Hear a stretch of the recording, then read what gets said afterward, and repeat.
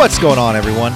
This is City Wrestling Radio, and this is the B Show. I'm your host, Corey Smith. I'm joined via Zoom, chat, internet, phone call with the co-host of the B Show, Mr. Michael Vergara. How are you today, sir? Hello. Just being what I've been doing for the past 3 months now. And 3 months. And if you're unfamiliar with the B Show, because we are relatively new to the YouTube scene, I believe. If you're unfamiliar, we talk about AEW, NXT, and all the happenings in the world of professional wrestling in the past week, because there's a lot of crap that happened. Or midweek, or midweek, things that just happened within the last week, within the last 7 days of the last show. Right? Yeah.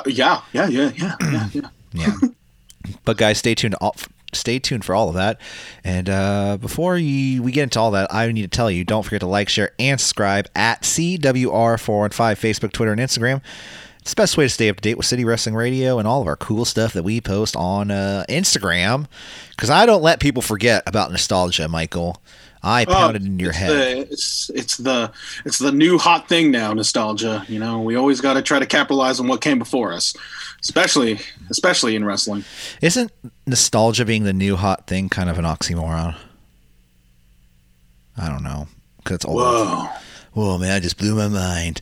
But guys, like I said, Instagram, we post a lot of cool stuff on there, including when there is wrestling shows, we post pictures from the wrestling shows we go to. Oh, yeah, when there are wrestling shows. That'll happen again soon. God, I was just thinking that the other day. I can't wait to just slap a big sweaty guy on the back and be like, that's too much.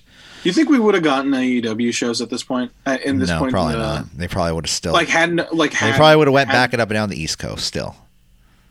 You think so? Wasn't the whole goal of the summer was California, or at least around that area? Yeah. We're gonna do Los Angeles. Oh, we're gonna do Sacramento. If they did Sacramento, would you go? Yeah. Oh, yeah. That's a nice drive. Can we do Sacramento? How will we get there? I have a car. Oh, that's true. That is true. Oh, automobiles. And we also, on Instagram, we also post things like I said, nostalgia, news, breaking news when it happens. And like I said, other cool stuff.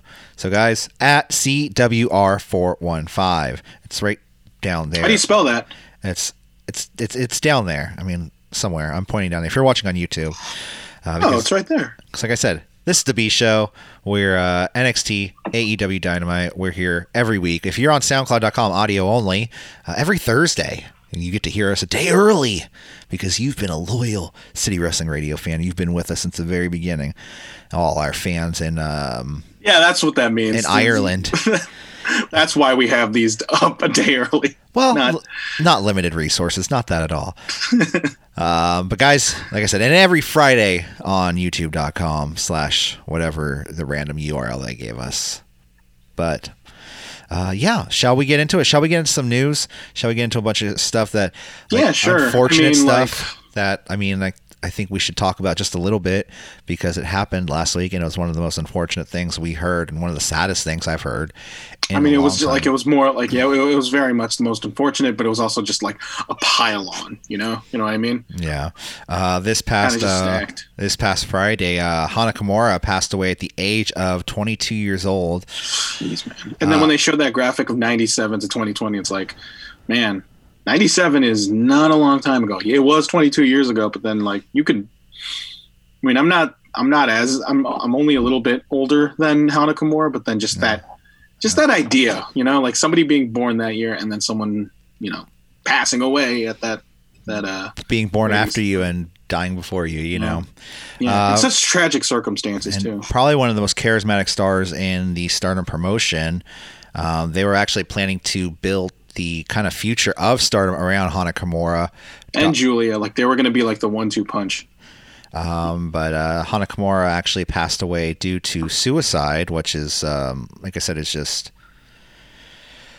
it's never an easy subject. And the week before, we're not going to sit here and compare what was sadder or anything, but it's when you hear about someone taking their own life due to online cyberbullying, such as Hana Kimura, it really strikes a chord in anyone who's ever, been depressed, you know what I mean? Because I think we've all been to that point where, we're so sad that we don't know what to do. But Hana Kimura, like I said, faced so much cyberbullying. Yeah, and so the background in the context of said cyberbullying was that she was a member of the reality television show Terrace House, which is, on Netflix, a very, very popular show. Have you ever watched the show before the? I watched a couple of episodes. And you knew Hana Kimura was in it, or was she a prominent character? I didn't watch the ones with Hana Kimura in it, actually. Apparently, that was the ones with Hana Kimura. Like, there was such a different change of tone in that show where they compile a bunch of young, attractive Asian teenagers, some Japanese, some half Japanese, and some, a little bit of here and there. Yeah. And they put them in a house, and I think they give them internet access. I don't think it's at the level of Big Brother, but then they have panelists who watch, their things and give their insights of any situation. Yeah. So in the case of Hana Kimura, there was, from what I have recently listened to, was that there was a moment in that show where there was this one guy named Kai. Kai, and then he washed. He was doing laundry. Well.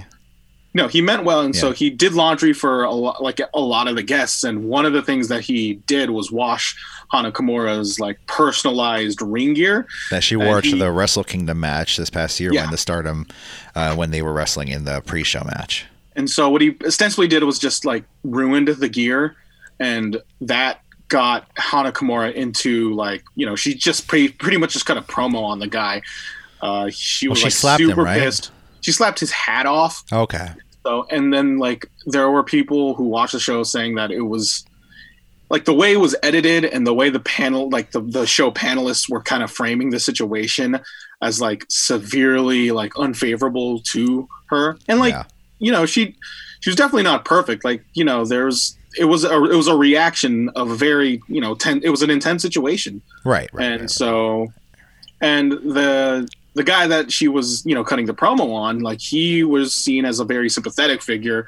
And then she was, pretty much painted as a heel in the context of this situation. And so what happened was that the fans of the show, Terrace House, and a subset, it was more like a silent, not a silent, a very loud minority. Minority, yeah. How cyberbullying works, where they just amplify awfulness to this shit happens with every reality show, man. There's definitely and I'm not saying to this extent where people but I've seen it's happened before, F this person because I like this person, they're horrible people, and it's fucking TV, man. I don't know.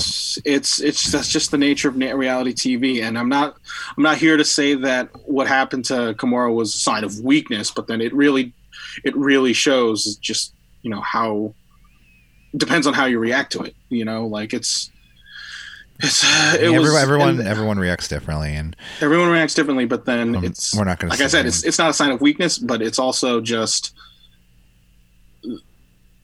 the whole machine of it all. Yeah. You know what I mean? It sucks. It's soulless. It sucks, and it's terrible. And these are, at the end of the day, these are just human beings. And there's there's one thing to and it got me really thinking about criticizing professional wrestler or any entertainer. That's why I'm always careful with what I say. Of that ilk. Yeah. I'm unfavorable of the work that Baron Corbin has done whenever he's involved in a wrestling match. Yeah. Personal, and when people always apparently he took that personally, he blocked us on Twitter. Yeah. And then when and I'm sure there's a bunch of awful shit that Baron Corbin gets online, but then he uses that. There's definitely an element to him seeing that criticism. When he sees that criticism, he blocks out all criticism. You know what I mean? Yeah, absolutely. Where, this person's just being overly negative, and I read a bunch of awful shit, and then somebody says an actual criticism, but I'm going to put that in and I'm not speaking for, and I know I kind of sound like I'm putting words into his mouth, but then you can kind of see where I'm going with this. Yeah, I mean, it's really a fine line between criticism and and harassment, Yeah. But people, I guess, what I heard is people were sending her messages like, you should kill yourself. Like, we're straight up saying you should kill yourself. Yeah. And I would never, ever say that about anybody. You know what I mean? Like, let alone my worst enemy. I would never, that's just. Yeah. And like what Bill and Ted would say, be wonderful to each other.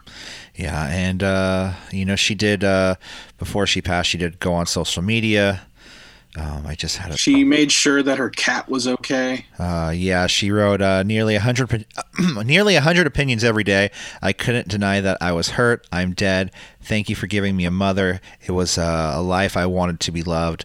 Thank you to everyone who supported me. I love it. I'm weak. I'm sorry. I don't want to be alive anymore.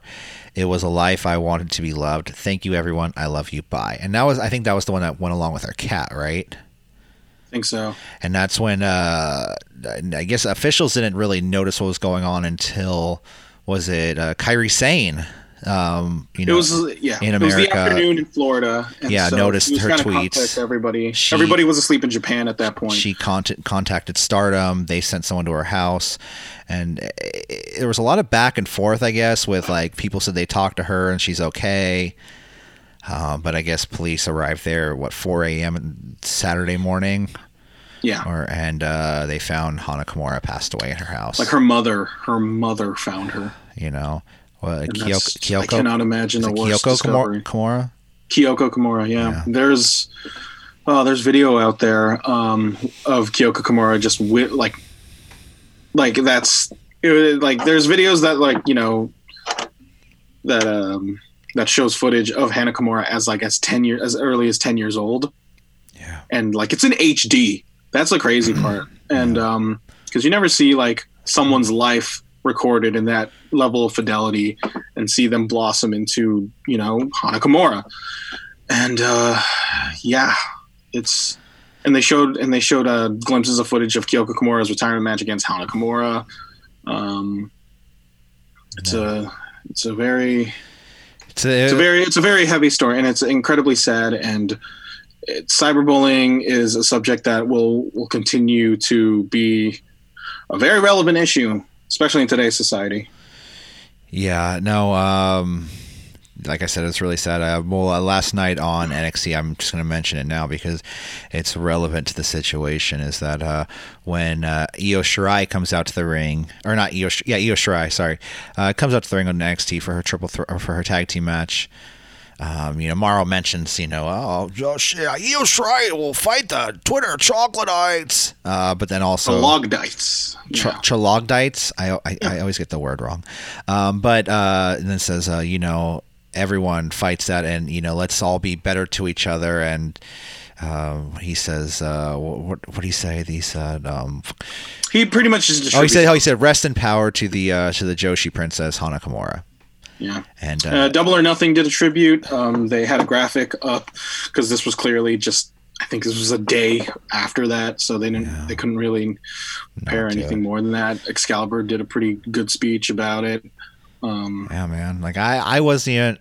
I'm not even familiar with Hana Kimura's work. I'll be honest, man.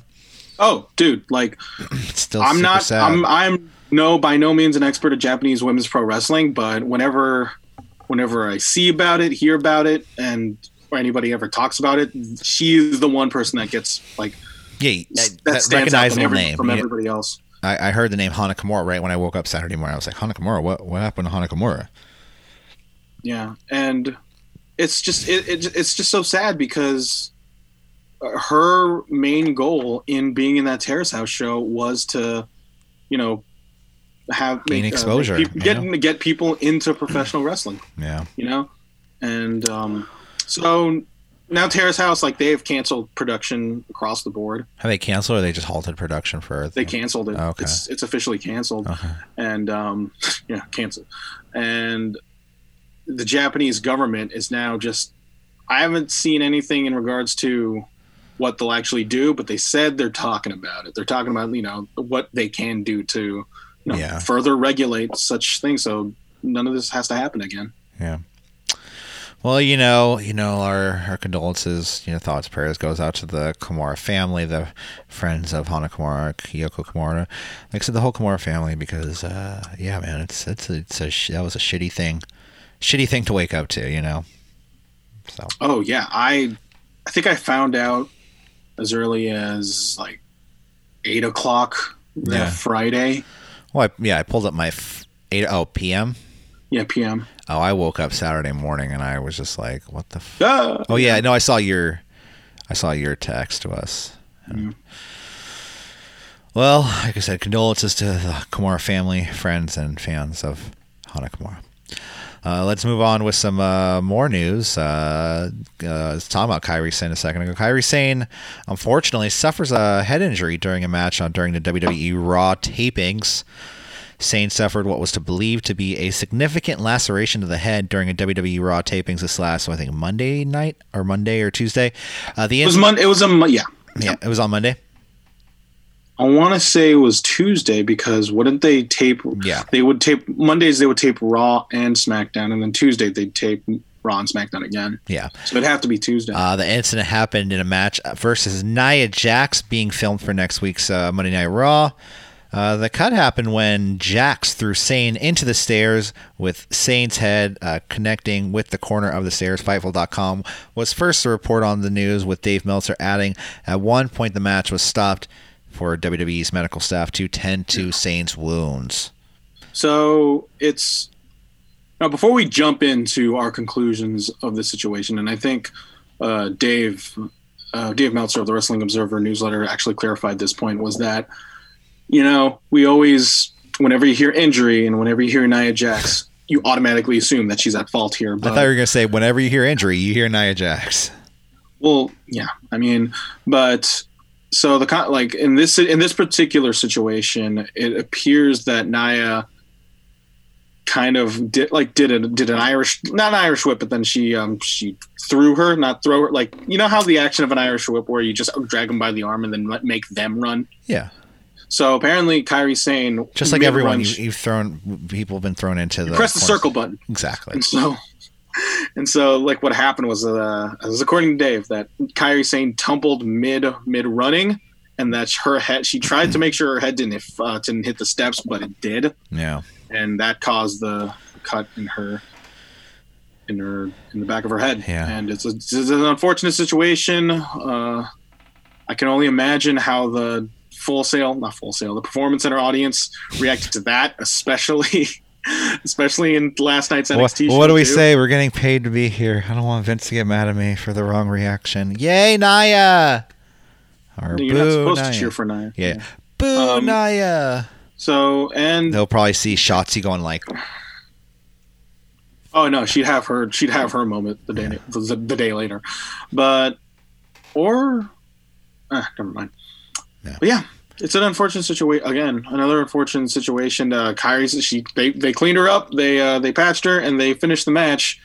What in regards to Kairi Sane, like, she has definitely been through the ringer these past weeks. Yeah. And well, I wonder, this and the TLC match, and on top of the other injuries, particularly against Nia Jax. Well, nobody said she was concussed, but you don't know that though. Yeah, nobody said. But does Vince just come out and go, well, the report last night was that we have 2 concussions. But then you can say you weren't concussed, but you could still be possibly still, you might have it concussed. Like a week later. Yeah. It's crazy. Well, yeah, it sucks. You hear all this happening with Nia Jax, and then she goes on. That's weird.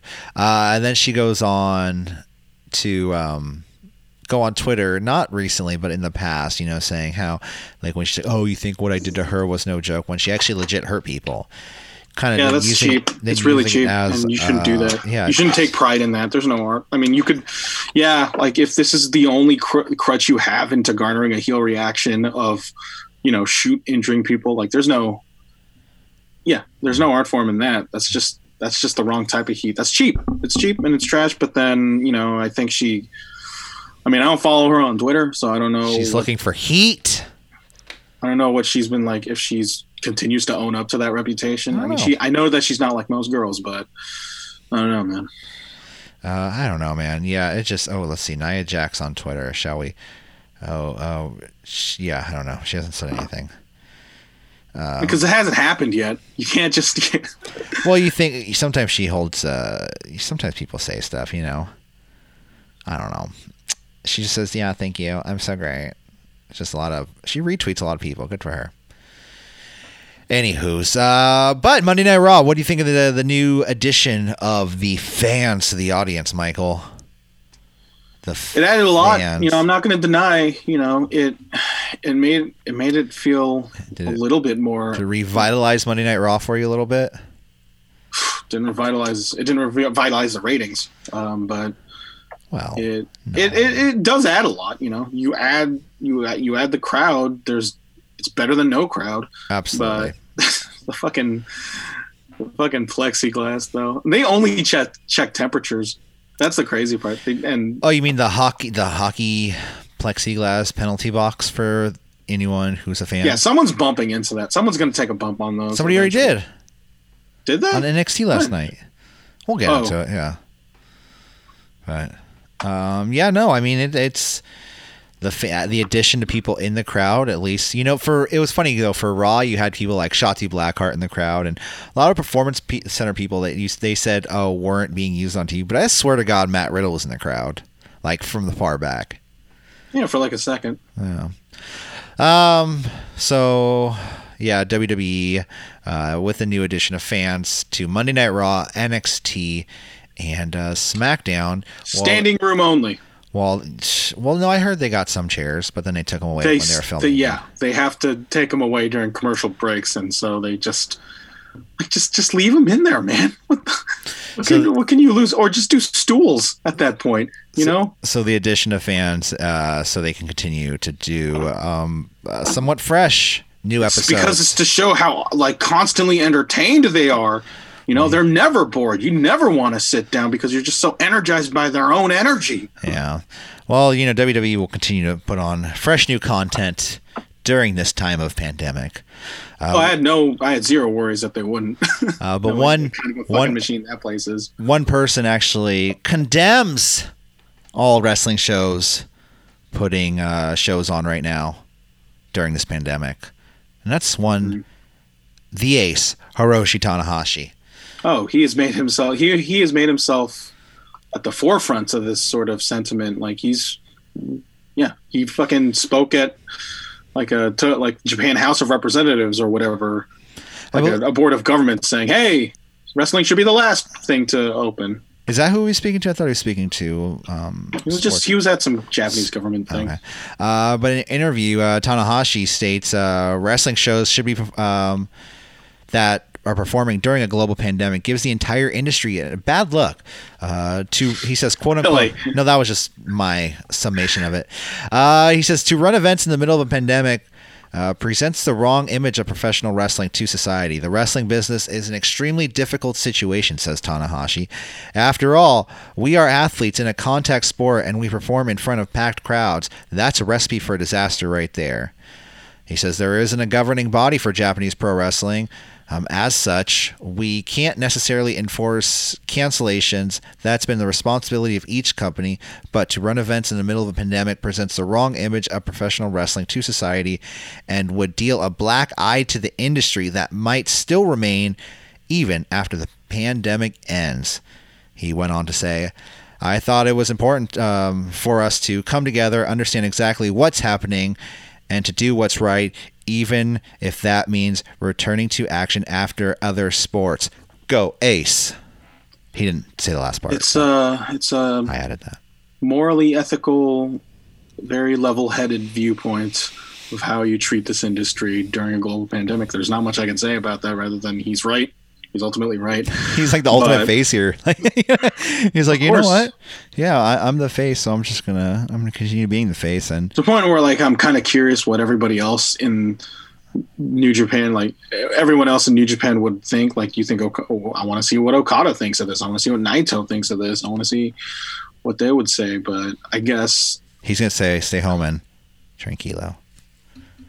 Yeah, it's perfect. Stay home and tranquilo, everyone. Yeah, just what is it? By the way, that was my favorite part of my dad as a heel pro wrestler. Just wanted to add that. I never saw that. Still, I still need to see that. Anyways, so Tanahashi, the ultimate face in this time where wrestling shows, I guess, they're getting called out too. I think by a lot of other shows. I saw something on SportsIllustrated.com.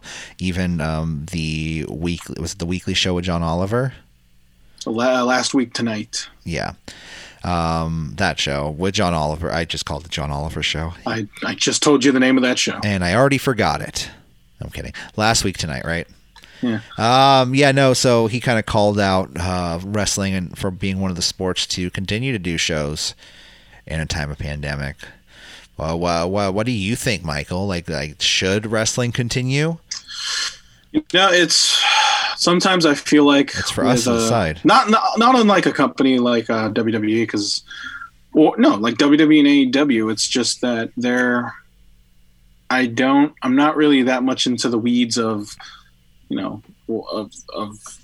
the corporate weeds of how they run their business, but to my just intuition, their main source of income is their television deals, and if they have to fulfill that deal of putting X amount of live shows within a year. I can see their hands being tied about it, but I'll say this: how many wrestlers have really come up with positive tests? Yeah, but then again, this is just because you test negative doesn't mean you're actually negative. Well, yeah, but then that doesn't. I know what you're saying. There's still a calculated risk towards that, and that's why that's why Roman Reigns did the thing that he did. Apparently, Roman Reigns just stepped away because he was having kids. I mean, yeah, that could be one reason. He says, but I'm having kids, y'all. I don't know. It's it's easy to really just, and I'm not here to defend it. In fact, in a perfect world, there should be no wrestling going on right now ever. And but I can't. Well, in a perfect world, there'd be no. I can't really speak on the survival of said company. I could confidently say if AEW never gotten that television deal, they would be super fucked. Right. They would like when that deal was extended to 2024. You would think that, oh shit, that means if they can't do this, and then when they pull this X amount of ratings, they can't continue. And now that they signed that extension, they're safe. Oh. But it's a situation that I can't really just put my finger on it. And I don't think there's a. I was going to say there's not an easy solution, but there is a solution. UFC's been doing shows, WWE's been doing shows, and they've been financially successful. Double or Nothing, as reported by Brian Alvarez, said it did on the level of all their other pay-per-views, which they expect. It went high above their expectations. The UFC pay-per-view with what's the name? Justin Gaethje and Tony Ferguson. Justin Gaethje and Tony Ferguson. That did 700,000 buys. That's on the level of some of the biggest draws. And I think it's just could boils down to people just wanting to be entertained. Yeah. Should wrestling shows be continuing? I'm on the side of that if they're taking all the necessary precautions, other things are opening back up already. I'm not saying everything's blowing over or everything's back to normal, but things are starting to look better. All around, we've a lot of people. It hasn't backfired yet. Exactly. As of right now, it hasn't backfired. We haven't knocked it out of the park, but we hit a single. Let's just say that we made it to first base. No, I would say I wouldn't go as far as to say a single. I would say they're on ball 3. Okay. You know what I mean? All right. Well, one. They showed that Giants Cardinal game 2 days ago. Which from what? 2012? The one where Ishikawa does a walk-off home run at the bottom of the ninth when they're down 1. The good old days, man. The good old days. I saw that and I'm like, that happened at AT&T Park. Imagine being there. Remember crowds? I drive by it every day. It's really It's really depressing. Yeah. But yeah, no, WWE, you know, they're quote unquote doing everything they can to make sure they can get by in a time of pandemic. They put a laser in front of my face and say, "Oh, I'm at 96 degrees. That's normal. Okay, let's go." What? That's how they check temperatures. Oh, yeah. Well, yeah, like I said, I'm saying like they laid off all those people because they needed to make cutbacks, quote unquote. I see. I can see where you're going with this, but yeah. But you know, there was a meeting the other day by Bushiroad Executive, which if you're not familiar, Bushiroad is a company that owns New Japan Pro Wrestling And Stardom. And Stardom too, yes. But on a recent episode of Wrestling Observer Radio, Dave Meltzer, Uncle Dave, mentioned that Bushiroad board of directors had a meeting despite them hurting economically right now. They have chosen to take anywhere from a 15 to 95% cut from their pay, and have chosen not to issue mass layoffs. So, well, you know, that's probably one of those things like you're not making profit, but they're like, can we make sure I'm getting food? I'll do 95%, but can we make sure I'm getting food? Cool, thanks. Yeah. And just laundry too? Okay. Yeah. We're good then. So they just want to make sure they're just making the decision of not laying people off. And it's not, and they're a publicly traded company, you know, they are willing to put people over profit margins. You know, it's the exact opposite of what WWE is doing. You know, that was a lot of the reasons why, you know, remember Harold May went on, he did that video on YouTube a couple weeks ago when he was flossing in front of all his gold. So, no. So, like I said, they're choosing not to issue mass layoffs, and I don't think, you know, despite probably someone for, you know, behavioral issues, I'm sure there's somebody that's going to get laid off. You're like, that guy was an asshole. We're going to fire him anyways. No one's getting fired. Okay, well, no one's getting fired, I guess. No one's getting fired, I guess, in all of Bushiroad companies, so? Or just New Japan Pro Wrestling? I don't know. That part wasn't really clear to me. If it's all Bushiroad companies or just... No one... Yeah. And... Champion Carnival is happening. What? Hey, All Japan Pro Wrestling's Champion Carnival is going to happen on September, which is All Japan Pro Wrestling's G1. What? Their version of G1. Yeah. Is there a Ferris wheel at this carnival? It would be so much better. It would be so much cooler if it did. But I'm just going to read this off postwrestling.com. It says, All Japan Pro Wrestling's annual Champion Carnival tournament was scheduled to begin on April 6th at Korakuen Hall and to end on May 5th at the same venue. The coronavirus outbreak put the tournament on hold, and it was announced in early April that it would not be taking place at all. All Japan President Takanori Fukuda met with President of Cable Interview today. During that meeting, it was announced that the 2020 Champion Carnival tournament will take place in September. Also, the Carbell Foundation has agreed to a 2-year sponsorship deal with All Japan, and they have the list of names of the participants of the All Japan Wrestling Champion Carnival participants. Champion, no, he's no longer champion, never mind. Kento Miyahara, Davey Boy Smith Jr., Jake Lee, Suwama, Yuma Aoyagi, you got it. Shuji Ishikawa, Takashi Sugiura, Ayato Yoshida, Hideyoshi Kamitani, Zeus. Wait, Zeus? Not Zeus from No Holds Debo? Barred. Debo's coming back? No, he's not. I wish he'd come back as Debo. Naoya Nomura, Yoshitatsu Kai, Ryoji Sai, Joel Redman. I'm reading all these Japanese names, and then Joel Redman. It's like that East-West conference from Key and Peele where it's just a bunch of ghetto ass names, and then it's just a white quarterback.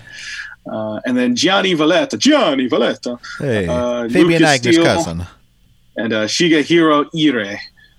All Japan has been hosting empty arena shows as a part of their TV series, and their latest show took place on May 24th. You heard what Hiroshi Tanahashi said, guys. Got to stop those shows. I mean, September, you know. Tanahashi was place in September. They insist on September.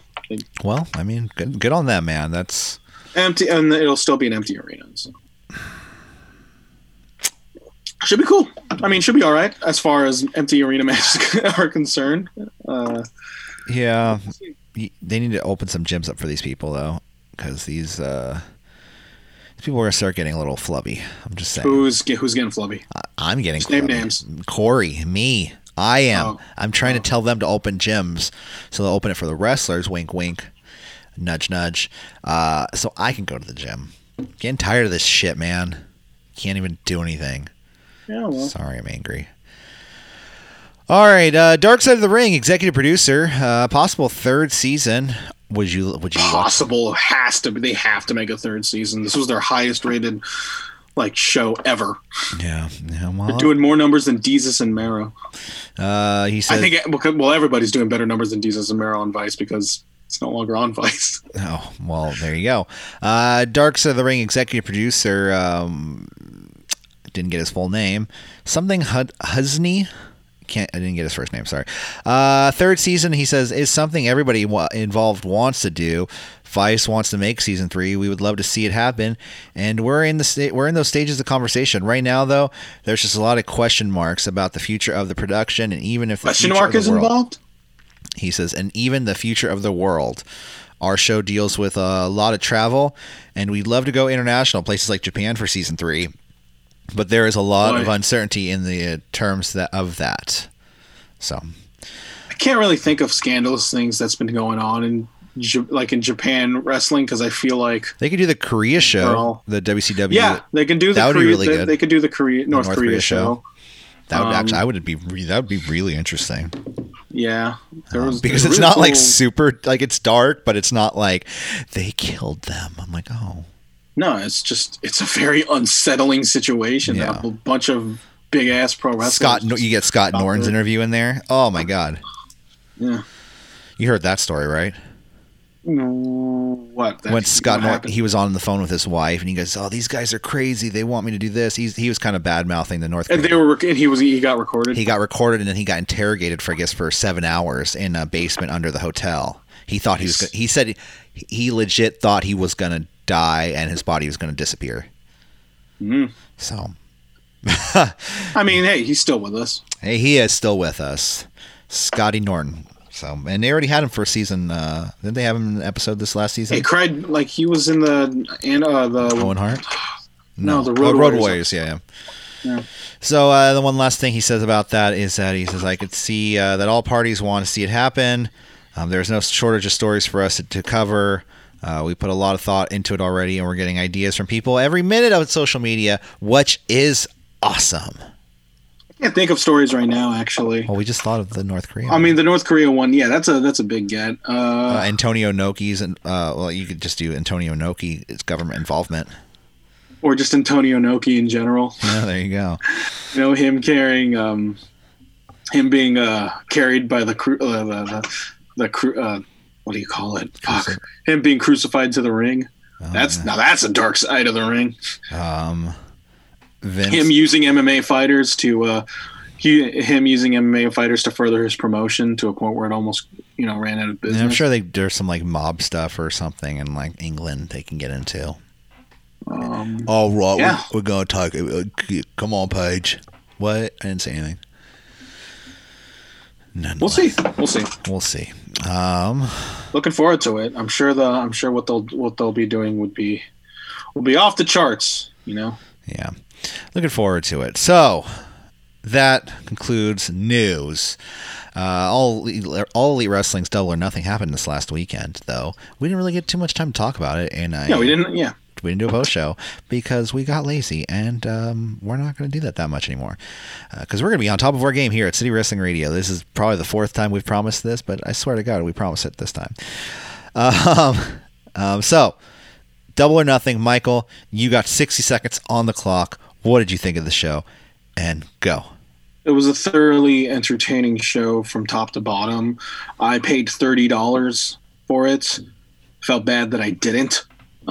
Because if you word to the wise, if you fancy up your internet and tell Fight TV that you're from Vietnam, you can do whatever you want with it. You can pay it for $19.99. No, but I came out of that show thinking if I spent $50 on it, it would be 30 seconds.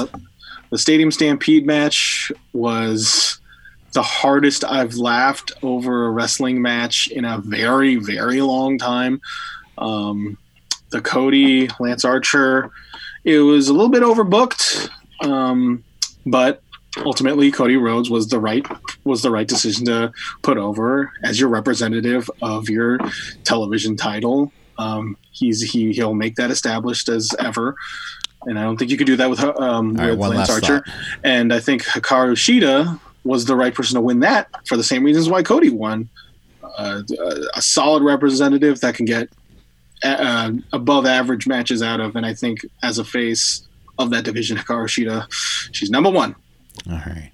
Well, pretty cool. Really good show. Really good show. Went like just the build up to that. Like we said it last week. Like, and then when it happened, just like, whoa. Well, I don't think I have a whole 60 seconds of a review to give the show, but I do think the show was a wonderfully entertaining show. The ladder match was probably one of my favorite matches of the night, even though it was kind of all over the place.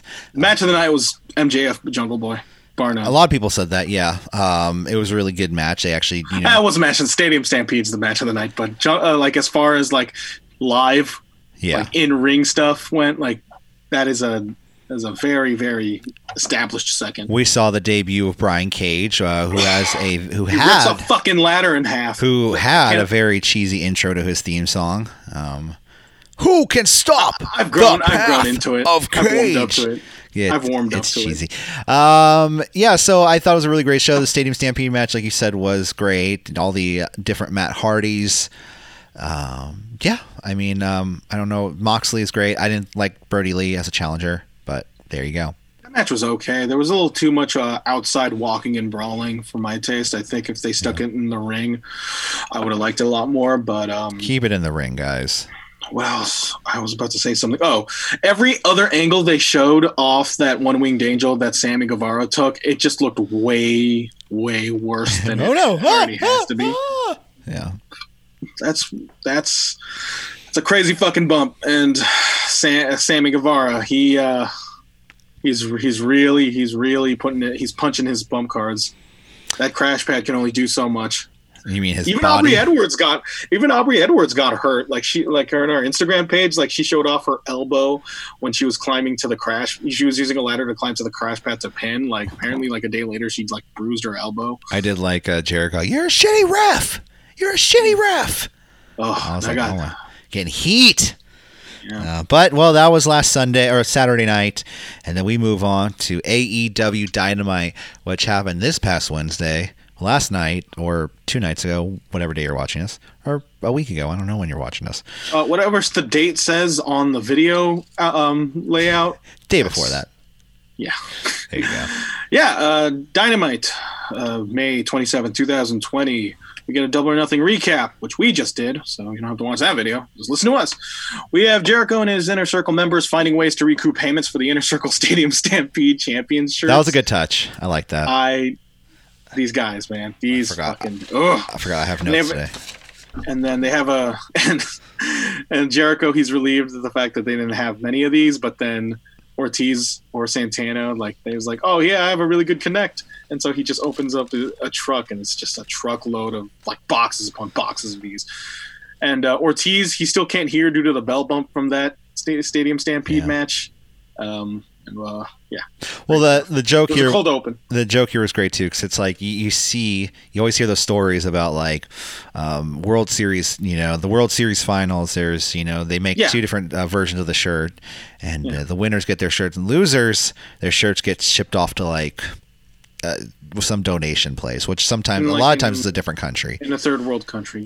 Where they they're selling these shirts at AEWshop.com. Are they the inner circle? And it's ones? half off. That's great. I like it. Yeah. I wonder if they actually made them and they were like, "Well, shit, did we?"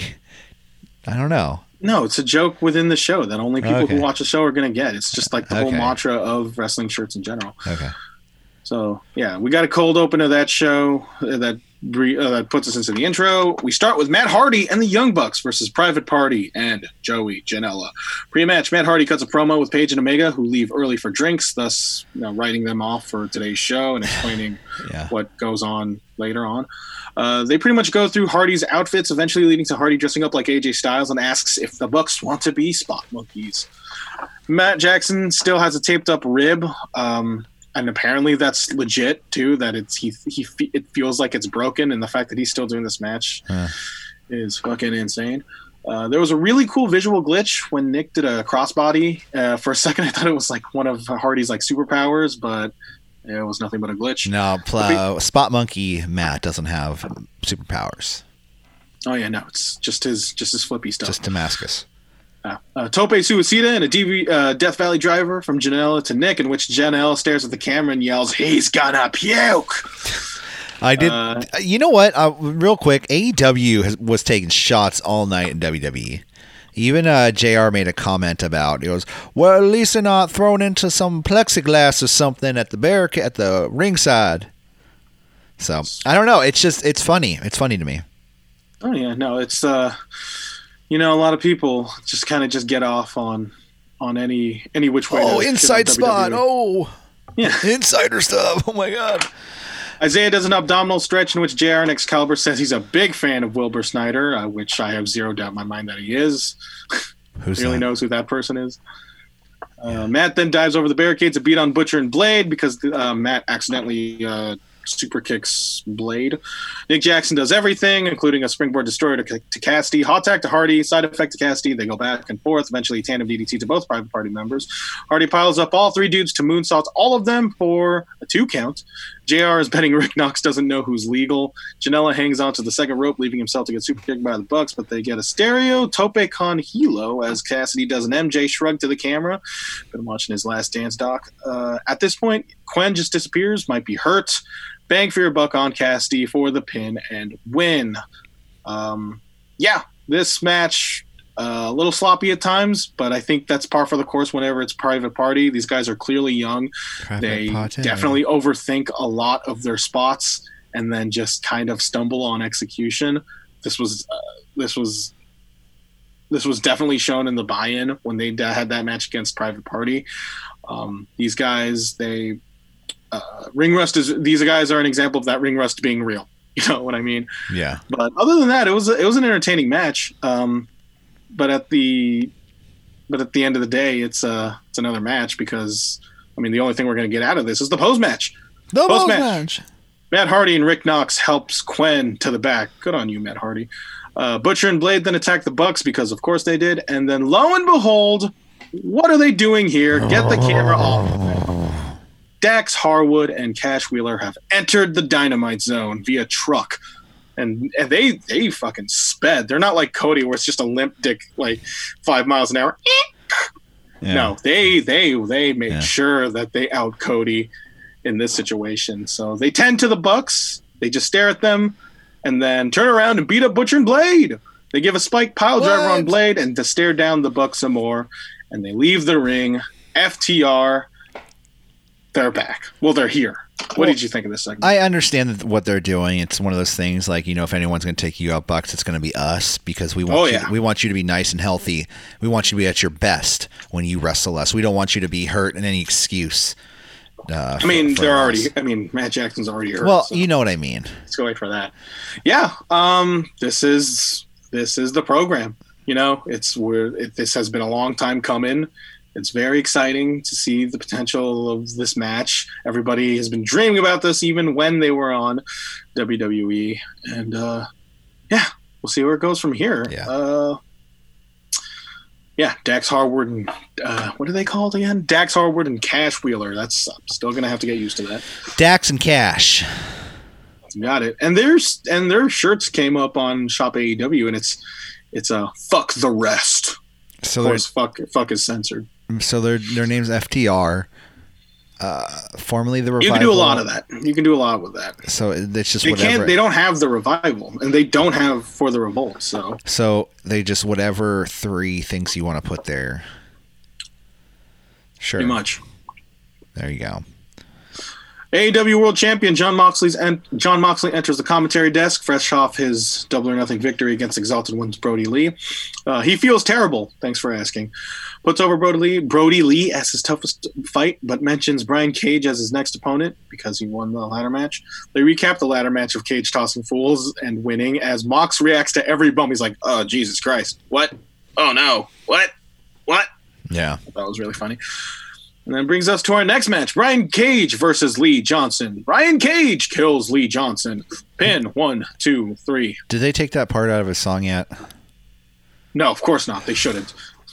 It's bad, but I like it. Who will step in the path of Cage?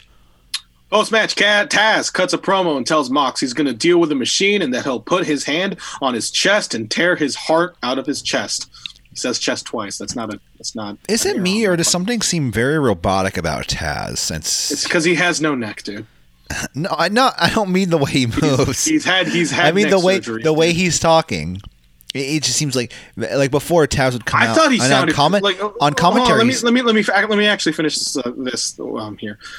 He says later on. He just says, "Beat him if you can. Survive if he lets you," which. It's a long-ass time since he said that. That was his old catchphrase back in ECW. You saw that from somebody else. I don't forget who. Yeah. I really like Taz as a manager for Brian Cage. He sounds like he's trying out for like ringmaster for the strongman at the carnival. Like, come, witness the strongman. He is here. Witness his strength. You cannot believe what is going on.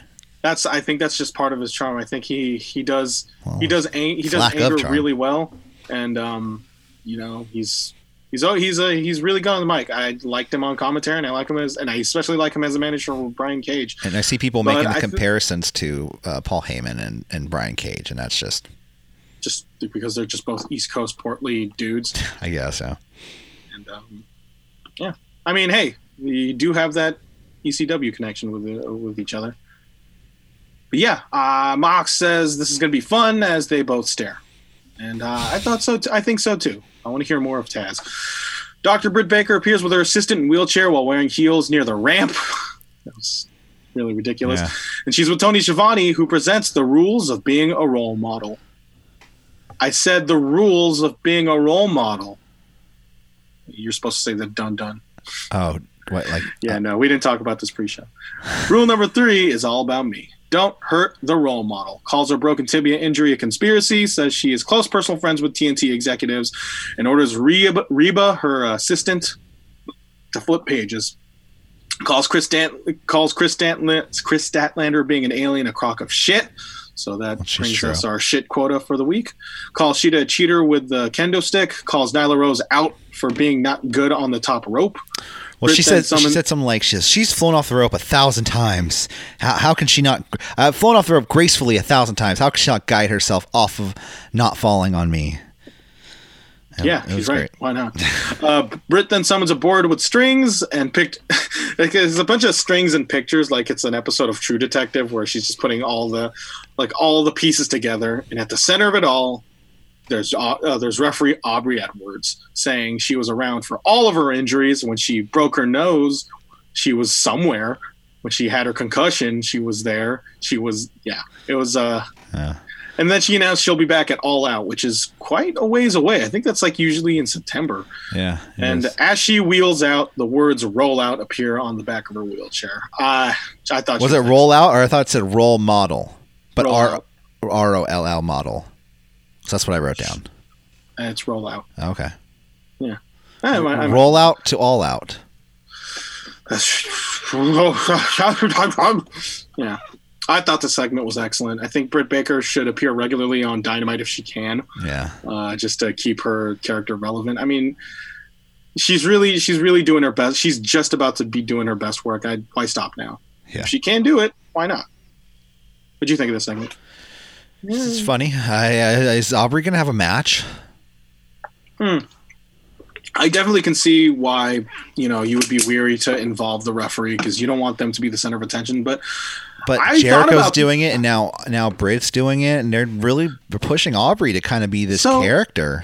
I think there's a certain philosophy with AEW that they want their audience to not care just about the wrestlers, but they don't want to care people on the side. They want they acknowledge them by their names. Right. Like I know, Rick Knox, Bryce Remsburg, Paul Turner, Aubrey Edwards. You have the ringside physician of Doc Sampson. Like they want people to know a lot of the people within the company, because it would make the audience feel like they're a part of it. Yeah.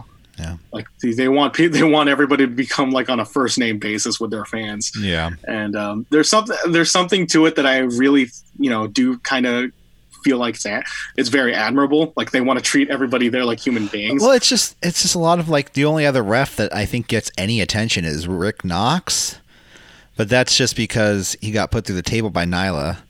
But none of the other refs have been called out. So it's weird for both Jericho and Britt to call out Aubrey Edwards now if it's not going to lead somewhere down the road. Like I think it's Aubrey mostly takes due off to her the ref fact shirt, that, like said, "Let's go, come on." I mean, Aubrey Edwards, she gets some of the biggest reactions throughout those shows, and what better way to get heat than to rub off on that heat on Aubrey Edwards. Yeah. And I'm gonna say, like, the second, like, Aubrey Edwards is eventually gonna take a bump, and the second that happens, she's gonna have a match, dude. It's gonna be not necessarily have a match, but then like within the storyline of a match, the second that woman takes a bump, when we get audience, when we have fans back, like, yeah, fuck, skies. Oh, you're gonna see people. The entire roof is gonna blow off. You're gonna see fucking like Undertaker just lost. The Miz just won the title. Like, is she okay? Yeah, the whole stadium's Undertaker, Undertaker losing the streak and Miz winning the title. Those are two very comparable events. Yeah, that'll be me in the audience, just like why'd they do it to Aubrey, man? It's not cool. Anyways. It's just getting worked, bro. We got a commercial for the Jazzware AEW figures. I pre-ordered the Kenny Omega one. I don't like them. They don't look good. And they really don't look good. But but here's the thing, buyer beware. If you pre-order on Ringside Collectibles, if you pre-order a figure on Ringside Collectibles, you're gonna they take that money out of your bank account.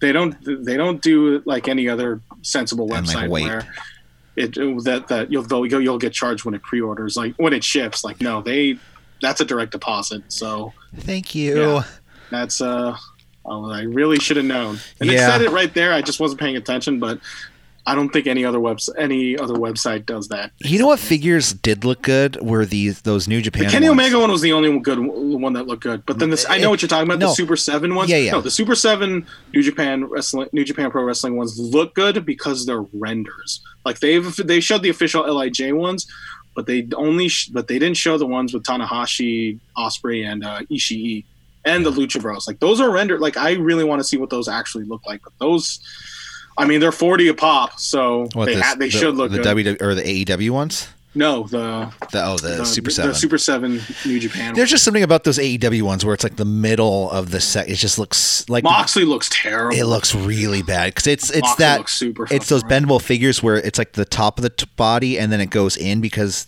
it just looks bad. There's like no traps abs. are too protruded. Yeah. They don't have any actual.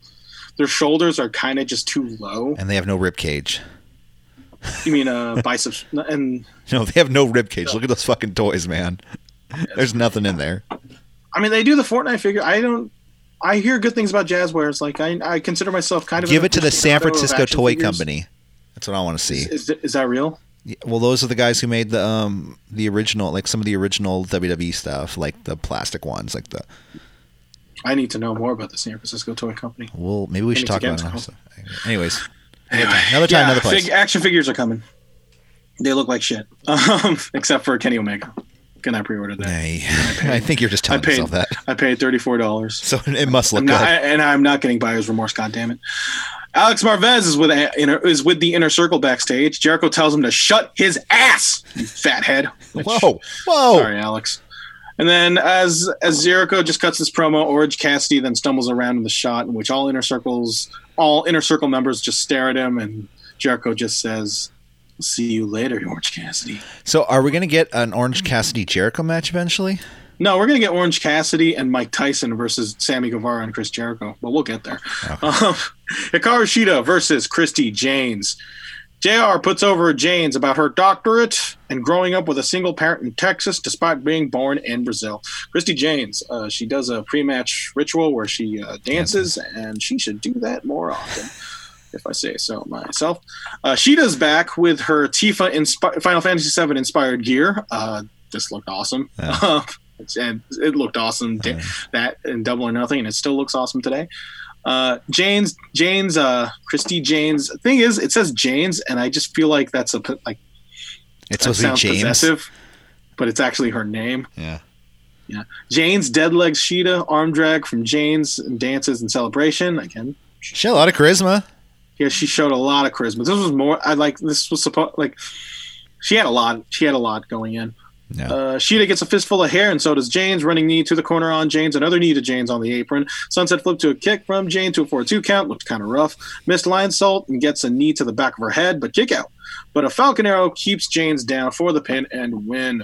JR follows Shida on Twitter and tells us that Shida celebrated by eating a pint of ice cream. Oh, really good ice cream. Really good ice cream. It's a different generation, isn't it? Thanks, JR. And thank you, Shida. And thank you, Christy. That was a match. The match was way too long. Hikaru Shida is your champion. Let's show off our champion. Yeah, Christy James. Match was too long. She has a lot of too long. I didn't think it was that long. It was like 3 or 5 minutes, less than 10. I think it was like Definitely 6 minutes. I don't know. Picture in picture, you see Omega and Paige in their hotel room, just guys being dudes. Eventually, Paige notices they're on camera, and he's again, sorry, podcast listeners, but he's sort of like this. He just sort of notices the camera, like, wait a minute, he's peeking into the camera. Are we being filmed right now? Yeah. What the heck? And then, oh god, I'll get into that later. It takes them forever to realize they're on TV, and Kenny takes a swig of milk, in which he gets all of it on his shirt, because that's the only way to drink milk when you're a professional wrestler. Hey, you know what? He learned from the best, from Kurt Angle. We get a recap of the TNT title match at Double or Nothing, and then Cody comes out. Belt is still silver and red, and so is his name, Chiron. It's an ugly belt. Feeling it. Tony is with Cody in the ring. He says Tom Brady is his favorite quarterback, in which he gets boos because he wasn't picked first. And it's not because of Boston sports, and says he's probably no longer welcome in Connecticut. Another shot. Yeah, take a shot right now, Corey. Says Tony Khan wants a merit-based wrestling company, and that he wasn't the first call. He wasn't the second call. No, he wasn't the first call. He wasn't the second call. He wasn't the third call. And then for a second, when he did this, he did the what? Sorry, podcast listeners, but he's doing a number. He holds up the 4 for the 4 Horsemen. He holds up a 4 sign, which, hint. What I say? First call. Pain is no. Oh yeah, go ahead. I was gonna say, the other people, I guess, that were called. What was the first person that was called? Was it CM Punk or was it Matt Jackson? I'm just gonna assume it's the Bucks. It was the Bucks. CM Punk were the first three to be called. And Kenny Omega. No, I think Kenny was called after Cody, right? I don't know. He was on the list, but CM Punk, I think, was either the first or second person called. But just think how different would AEW have been if CM Punk was, you know what I mean? Like, would it be? I try not to dwell on that. I know. Not even in a good way, though. I mean, like, it could be horrible. Like, we could have had this, like, company that lasted a couple of months and never got a good TV deal, but yet I would love to have CM Punk. Honestly, I feel like CM Punk would actually be more than a great get for AEW. Well, we don't know that. You know what I mean? Like, we don't know. We don't know we also don't know if it's going to be bad. Yeah, no, I know, but I'm just saying, like, you could think about the goods and the bad, and just. I don't see a lot of bad in acquiring CM Punk. Yeah, well, at least how different it would have been. Maybe it wouldn't be on TNT. Maybe it would have been on. I still Jericho. I feel like Jericho, no matter what, would have been the first champion. Yeah, could be. Yeah, yeah. He says, okay, so he wasn't the first call, but paid his dues from the day he couldn't run the ropes, in which points to Billy Gunn, saying he knows more about that than anyone, but he paid his dues. But regardless, he is the champion of America's greatest network. Says if you think his story is of nepotism, whatever. You can have all the talent in the world, but you can shove it up your ass because he will outwork you. Judge him by what he does next, and he will stand out there every week and pretty much asks for an open challenge. Cody Rhodes, American Nightmare, wrestling every week on TNT because he's the TNT champion. What is your opinion on that? Well, I want to mention something about his promo first. I love how he says, "This is not a story about nepotism, but I started in wrestling business at 21 with no skill." So then why the fuck were you in the wrestling business? It was because, you know what I mean? Like, it is. It's in funny. his bloodline. Well, the thing is, he doesn't. He doesn't necessarily dismiss the whole nepotism fact. He if anything, he's going at the angle that he was born into this, and that he's destined for this. Oh, I get it, because he actually did wrestle like he's a high school wrestler, right? Yeah, and he wrestled Austin Creed when they were in high school as opposing high schools. But I would love to hear that story, not this cause him having no skill going into the wrestling business. I love Cody. Well, the thing is, it's supposed to. Well, the point is, it's supposed to establish how far he's come. From that day of where he couldn't run the ropes properly to what. Yeah, you don't want him to sound like this, like. I'm Dusty's son. I'm naturally gifted. Yeah. I'm here to show the world. Break it off. He says wrestling is missing its greatest asset, the fan. And then he comes up to the camera and says, like what his dad would say, "This is where the fun begins." Baby, it's where the fun begins. Baby, follow me, and I'll take you to the promised land. Throughout the promo, there was interspersed cuts of Bunny of Butcher and Blade constantly flirting with QT Marshall. And then you have Brandy just kind of smacking QT Marshall, like, "Pay attention! What are you doing?" Yeah, where did this come from? No idea. This is from Dark. It first happened in Dark. So she's not with the Butcher and the Blade anymore? I think she still is, but I think she's just kind of courting QT Marshall into stuff, get his guard down, I guess, for the Butcher and Blade to do things with. What are they called? What is the name of Marshall and Dustin? Oh, like the natural nightmare or whatever. Yeah. The naturally nightmarific. I don't fucking know, man. Yeah, Cody, Wrestling Dynamite every week. I want to see what he does. I want to see what he can do. I want to see what he's capable of in a week. Week to week basis. Knock on wood, nothing like that happens, but. I want to see what he can do to mix things up a bit. And I think he can we'll get there later. He's going to every week, not next week. There won't be because next week will be the winner of the Battle Royal facing Cody Rhodes. But every week thereafter, he will be issuing the John Cena Open United States Challenge every week. That's exactly the vibe I kind of got. And that was, in my opinion, Cena's best run. It was. That was really cool. Because you think about the times Sami Zayn came out, and that was one of the biggest pops. The one where he threw out his shoulder. The one where Vince gave up on him. That one. Kip Sabian and Jimmy Havoc with Penelope Ford versus SU, Frankie Kazarian, and Scorpio Sky. Kaz with hair still freaks me out. Kip and Havoc Pearl Harbor's SCU. SCU double teams Kip. They build heat on Havoc. Kaz gets catapulted into an eye poke, which blinds him for the time being. Build heat on Kaz, but hot tacks to Sky, but does hot tack things. Belly to belly to Kip. Twisting cutter to a dragon sleeper to Sabian. Havoc yells out, "Sure you can!" as he does an uppercut to Sky, seated on the top rope. Assisted swinging DDT to Havoc for the 2. They set up Havoc for the SCU later, but Penelope grabs Kaz's boot, leading to a Michinoku kick combination for the upset victory.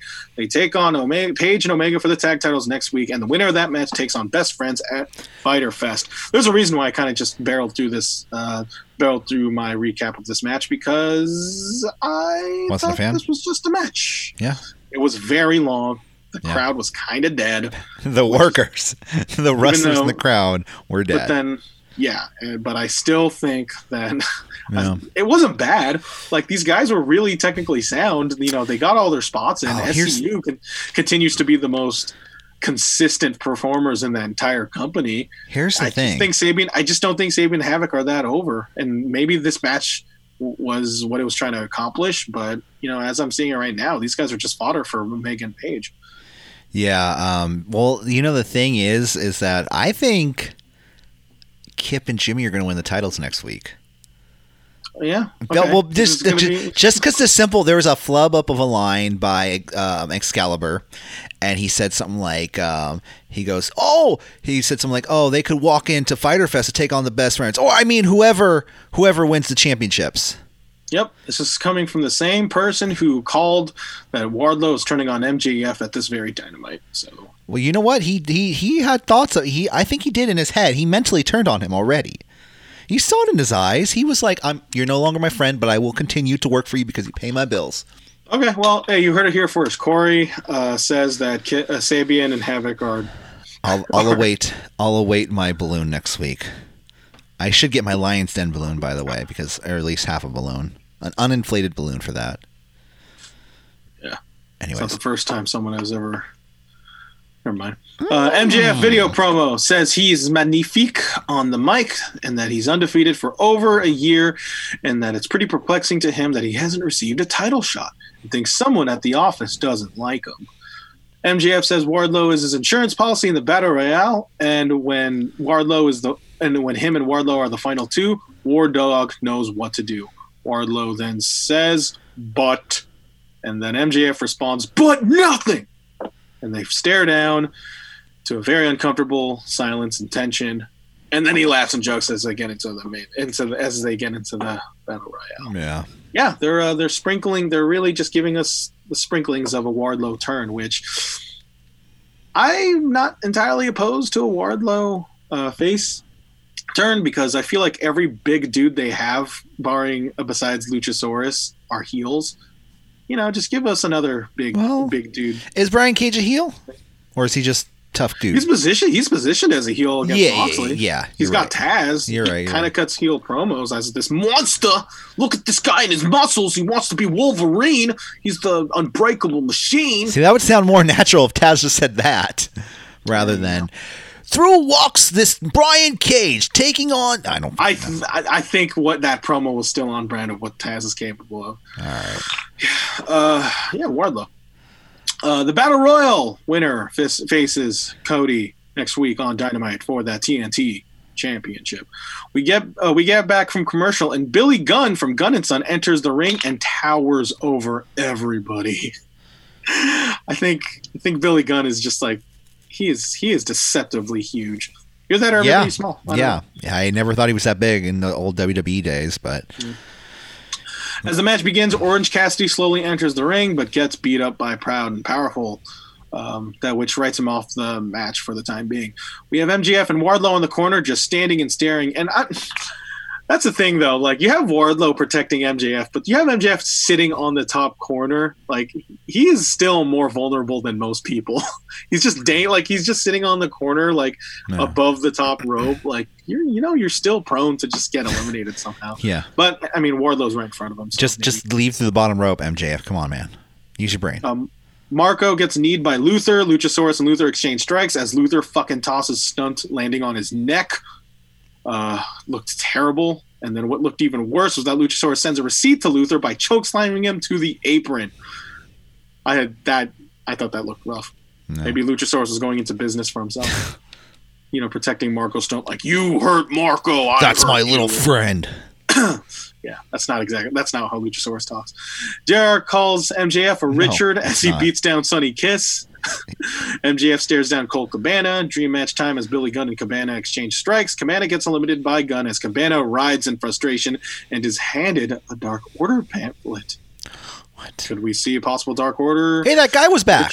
The recruitment officer for the Dark Order. He was back, wasn't he? Sure, why not? Wasn't he in the crowd? I believe he was. They didn't show his face. Colt Cabana and the Dark Order. I kind of hope that Colt Cabana doesn't change character. He just happens to be in Dark Order. Yeah, hey, what's up, guys? When's the next meeting? I'm Colt Cabana. This is the Dark Order.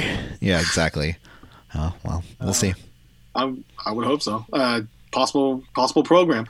Marco tries to eliminate Luchasaurus, which I thought was funny. It's like, dude, what are you doing? What are you trying to do? Avalon and Cutler stare down and try to eliminate each other, but they try to eliminate each other, but like losers, they both get eliminated. Wardlow and MJF work Daniels on the corner. Jungle Boy gets a famouser. Marco eliminates Daniels via Hurricane Rana. Wardlow tosses Stunt to Daniels. Luchasaurus and Wardlow exchange strikes. MJF chops Lucha's knees, like the whole strike. Knees.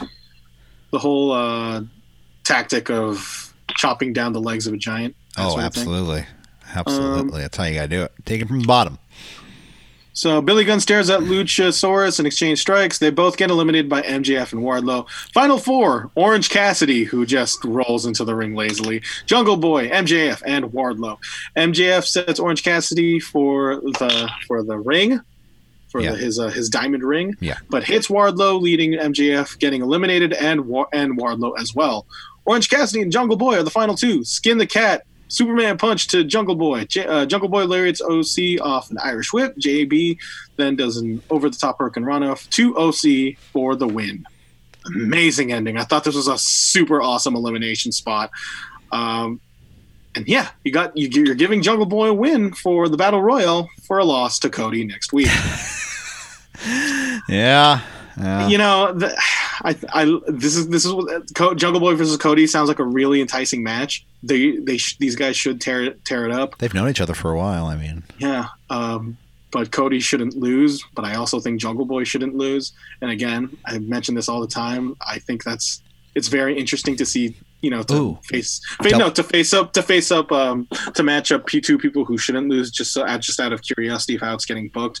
Yeah. But I think Jungle Boy needs a win eventually. Well, that guy, not this one though. He shouldn't win this match. He'd get his win for tag titles in the future. But against a named talent, you know. I think I think the tag team deserves a tag title shot eventually, and I think they'd be good champions. You think Jungle Boy is? He's past the tag team division at this point, though. No. Like they're kind of establishing him. I mean, not kind of. They're establishing him as a singles competitor. Like he'll have your occasional tag match, but then like they really seem to be focusing on him and him. Yeah, I don't feel like he's ready. I mean, he's great. He's great on his own, and he has natural charisma. But I don't know, man. Something about him. I don't know. That match against MJF at Double or Nothing proves to me that he's ready, or at the very least he can step it up with the likes of MJF, which I always thought like MJF. Well, I always think tag team should be, each individual person should be very strong people. You know what I mean? Not like, just because they're half of a tag team that means they're weak and they're not good, capable singles competitors. I think Jungle Boy should be able to compete with MJF, but I also think that Jungle Boy should have a run with the tag titles before he wins any other title. And he should be in tag matches. Yes. Then he shouldn't have faced MJF. You're right. Jungle Express should have been a bigger tag team. But to me, they seem to be keen on Jungle Boy being this, plucky face underdog, which can only get you so far. Oh. I complain about this in WWE. I can also complain about this in AEW. But who knows? Like this, I'm very much looking forward to Jungle Boy. Absolutely, Cody. I love Jungle Boy. He's a very nice guy, very nice kid. He's a kid. I can call him that. I'm 30. It's great. It's still. I will bring this up every time. Seeing him at that Battle Royale 2017 Clash of the Cow Palace, dude was over for no reason, in my opinion. That's the one where he came out and he got thrown out like immediately, though, right? No, he was there. He was pretty much there for a while. Okay. Okay, I'll say this: out of all the talent was he on the poster for Clash of the Cow Palace? I'm sure he is. I don't know. Isn't it like right next to you at all times? No, but it's in my box of wrestling memorabilia under my bed that I hide from women. I just remember him being a standout. Yeah. Yeah. I think that's the same one that it was Joey Ryan versus Cody Rhodes in a cage match, right? Mm. And then Shayna Baszler was there too. That was a good fucking show. It's crazy how wrestling just happens over those years. Look at all of them now. Let's continue. Main event, Inner Circle Pep Rally. Picture in picture, we got cheerleaders and a marching band doing cheerleader and marching band things. We have Vicky Guerrero introducing the Inner Circle. Former cheerleader, Vicky Guerrero. Because fuck yes, of course she is. I thought this was the perfect role for Vicky Guerrero, introducing Inner Circle members. Like in her Chiron, like her headline just says, "Get your earplugs ready," which I thought was really nice. Everyone is still selling the Stampede loss. Sammy is in crutches. Jericho says, like 5 sexy phoenixes, they will rise again. Just shit like that, where it's just the tackiest adjectives. Yeah, like it's just such a part. It's so good on Jericho. They're just throwing away the shirts that they're like, we've got you guys all shirts, and they're throwing them in the crowd. But then the audience members are throwing them back. Yeah. Sammy brings out participation trophies. Jericho gets King of Dad jokes. Sammy explains that there's a pandemic going on, so they only had so much trophies. He's like, trophies are hard to come by. Sorry. Santana gives out gifts, gives Ortiz chopped cheese, gives Hager a pair of knockoff Timbs. He gives Sammy some Vicks Vapor Rub for his one-winged angel. He says, "Oh, my abuela says to secure everything," and Jericho's like, "Yeah, my abuela says the same thing." It's fucking great. And then Santana gives Jericho a picture of Mark Anthony, which Jericho calls him his hero. I thought that was really funny. Jericho gives Sammy a spotter. Yeah, Jericho gives Sammy a scooter. I don't know why it says spotter. I think is the autocorrect. Yeah, Jericho gives Sammy a scooter called the Hit Me Up Mobile, in which Tony and then like they hug, and then Tony just under his breath he just says, "Oh, what a nice moment." Ortiz gets ear mufflers so he can hear because it's still ringing, so it just cancels it out. Hager writes a poem in which JR under his breath he says, "Oh God." Hager gets too emotional with rage, which Jericho has to stop him. Sammy asks Jericho what he does, and then Sammy asks Jericho, what does he truly want? And after some pauses, and all dramatic like, he says he wants Mike Tyson's head on a platter, and references January 11th, 2010 on a Monday night. A continuation of a WWE storyline. They needed a reason. Honestly, I think it's kind of smart. Let's continue. Because there's literally no other reason for Mike Tyson to be involved with Chris Absolutely. Jericho. There's no reason. Well, no, except for that. There's no other reason except for that, which, a lot of people who watch AEW, watches WWE for a moment in time. And it's good to reference. Hey, it's good to reference it. Like, I know. I like callbacks, but it just seems to me that, I don't know. Anyways, what? I don't know why this is happening. It's happening because they want Mike Tyson on the show. 5 minutes left. I just realized Mike Tyson was supposed to be on the show. Sammy gives Jericho a cheese platter and bubbly, but nothing's there. Who ate the cheese platter and who drank the bubbly? Well, clearly, we get that answer because Mike Tyson's music. He has music. Blares out. Yeah, he has music, and he sings it himself too. And then Iron Mike Tyson, Vitor Belfort, Henry Cejudo, Rashad Evans, and some fucking raccoon-looking dude called Mickey Gooch, who, on further research, he's involved in the film industry, and he's part of Mike Tyson's entourage. He once dated Rebel Wilson, and good for him. Like you have Mike Tyson, boxing champion. You have Vitor Belfort, former middleweight champion of the UFC. You have Henry Cejudo, dual champion of the bantamweight and flyweight division, and you have Rashad Evans, former light heavyweight. Like, you have these MMA legends, and then you get this fucking dude named Mickey Gooch. He was trying to steal the show. That guy was trying to go into business for himself, man. It was so stupid, dude. Yeah. He made Mike Tyson look like a fucking... He made Mike Tyson look like a joke. And granted, Mike Tyson... He made Tyson look like a joke, or Tyson made himself look like a joke? And I was about to say, but then Mike Tyson wasn't helping his case either, because Jericho asks Tyson to apologize to him, or he's going to knock him out. And then Tyson goes, instead of building to a match against Chris Jericho, he kind of looked like he was building a match against his own shirt, because it takes him forever to rip up this shirt. And then when he does, Tyson just awkwardly just flexes in front of Jericho's face, as Jericho just keeps on repeating the line, I'm going to knock you out. I'm going to knock you out. It's almost as if they were missing a cue. Oh, I think Tyson missed his cue to push Jericho.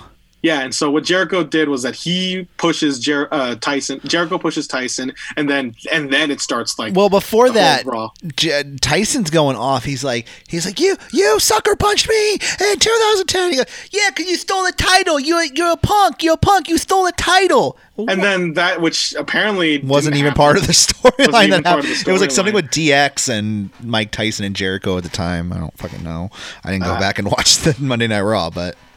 Yeah, we end the show with the entire AEW locker few, outside a select few, out of risking making, like, if if Darby Allin was a part of that pull apart, I would have been that would have been so demoralizing. But he wasn't. So they were. So or if Orange Cassidy was pulling apart. I think Orange Cassidy was there, but I know Colt Cabana was definitely there. I feel like they should have had Orange Cassidy just been like directing traffic. Like, no, you. One of my favorite little details about that pull apart was that Jericho immediately went after Mickey Gooch. He just pushed him. Get out of here, Gooch! Like, fuck yeah, get the Gooch out of here. Get him out of here. Everyone's talking about the Gooch today, though. And yeah, Mike Tyson, Chris Jericho, possibly at Fyter Fest, which is weird because Fyter Fest is I think is going to be a free event. It could be for pay-per-view, not much. And they didn't reveal a date for Fyter Fest too. They just said this summer. This summer, Fyter Fest comes to town. This is I can definitely see a bunch of like wrestling purists being like miffed on the prospect of bringing in Mike Tyson. And in my opinion, I think building up to a Tyson Jericho match does nothing but favors for AEW. Like you see the Twitter headlines, you see ESPN, you see various outlets that you normally wouldn't get wrestling coverage for talking about AEW. You have 50 plus million people watching Mike Tyson training for a possible boxing match. Right. You need to have this outreach. They're at the risk of sounding like Stephanie McMahon. They're building a brand. This is they want AEW to get out there. They want headlines, and what better way to get headlines is to get somebody like Iron. Like I keep on saying Iron Mike Tyson, like it's fucking like that's his actual name. But what Mike better Tyson. Way to bring in lapsed wrestling fans than something that happened a long time ago and that you're familiar with? And I'm not being facetious and I'm not joking, but I'm being honestly truthful. There's gonna be a lot of people that watch wrestling. You see a lot of people are on YouTube like we are, and yeah. But there's a lot of other there's a lot of other things that, like, there's people that just cover nostalgia things and they barely touch on wrestling because they weren't huge wrestling fans, but they watch it and they remember DX, they remember NWO, and they Mike Tyson was on there. If you see Mike Tyson's, he's wrestling. Okay, he's in the wrestling show. I remember him. What's up with Mike Tyson? It brings eyes back to the product. The YouTube video of that Tyson segment on AEW, 993,000 views in 16 hours, and number 9 trending on video on all of YouTube. Wow! So this is this is traction, and so you can definitely, regardless of what you think of Mike Tyson as a person, which it's a very loaded subject in and of itself. You can't necessarily fault for AEW to do this sort of thing, and it's kind of helpful. It's also a blessing and a curse that the fact this is happening without any fans, because you don't know the reaction. You can't really necessarily gauge a reaction of how people would think of Mike Tyson in a live setting. But in this type of environment, this clay is very moldable. Yeah, one might say, and I'm for it. Oh, actually, hold on. It hit 1 million in 17 hours. Whoa! Yeah. I am curious of how this does the ratings wise. Like, if you could just lengthen your NXT review, we might even get that by the end of it. We'll see. Let's get into it. AEW Dynamite. This was a very entertaining show. It's a meaningful step ahead after Double or Nothing. Yeah. Getting us looking forward to what's coming up next. And, I kind of feel bad for the Revival because they're taking a back seat over this Mike Tyson foolishness. They'll have something on it's the foolishness. Like I can't say this was a great segment. It was a mess. Yeah, it was a mess. But it's an entertaining mess. And sometimes that's you had Tyson who was just like marking out and was like, I'm sure they told him to go out there and do something, but he's probably like, yeah, whatever. He's very much at the beat of his own drum, like clearly showed on that segment. Yeah. So, fucking Mickey. Well, at least he's not to the point. Get rid of Mickey Gooch. Yeah. Well, let's continue with NXT, right? What'd you think of the show? Decent show. Fun, entertaining show. I liked it. How many flare chops? That's going to be an actual thing if we keep doing it, okay? So we got to stop. I know. Nip that in the bud. Nick that in the bud. NXT kicked off with the A block of the Cruiserweight Championship interim tournament with 3 guys, triple threat match, because these guys all tied and they all had wins over each other. So it was Drake Maverick versus Jake Atlas versus Kushida. They all had wins over each other at the end of that match too. Yes, they did. Well, except for Jake Atlas. If that's for damn sure. All three men go all around, going back and forth, and with the other person all around. Tilt-a-whirl backbreaker to Drake by Atlas. Atlas runs wild, hits a moonsault on Kushida, and a springboard blockbuster to Drake Maverick. These three men go all around, giving Drake kind of all the hope spots you think he's going to get the clean win. There was a wonderful, really, really, really good German suplex that Jake Atlas hit on Kushida at a certain point. Then we have the rainbow DDT to Drake, but Kushida pulls him outside of the ring with the pin attempt. Sakuraba lock to Drake Maverick on the turnbuckle, but Atlas breaks it up with Enziguri, knocking Drake out of the hold. Kushida then hits and locks the hoverboard lock on Jake Atlas, and then Drake Maverick just kind of crawls over and pins Jake Atlas. Which makes no sense because Kushida is also on top of Jake Atlas. Exactly. And well, what came out later that you saw later that, Jake Atlas actually tapped before the 3 count. But Drake Maverick was blocking the view of the ref seeing that? Exactly.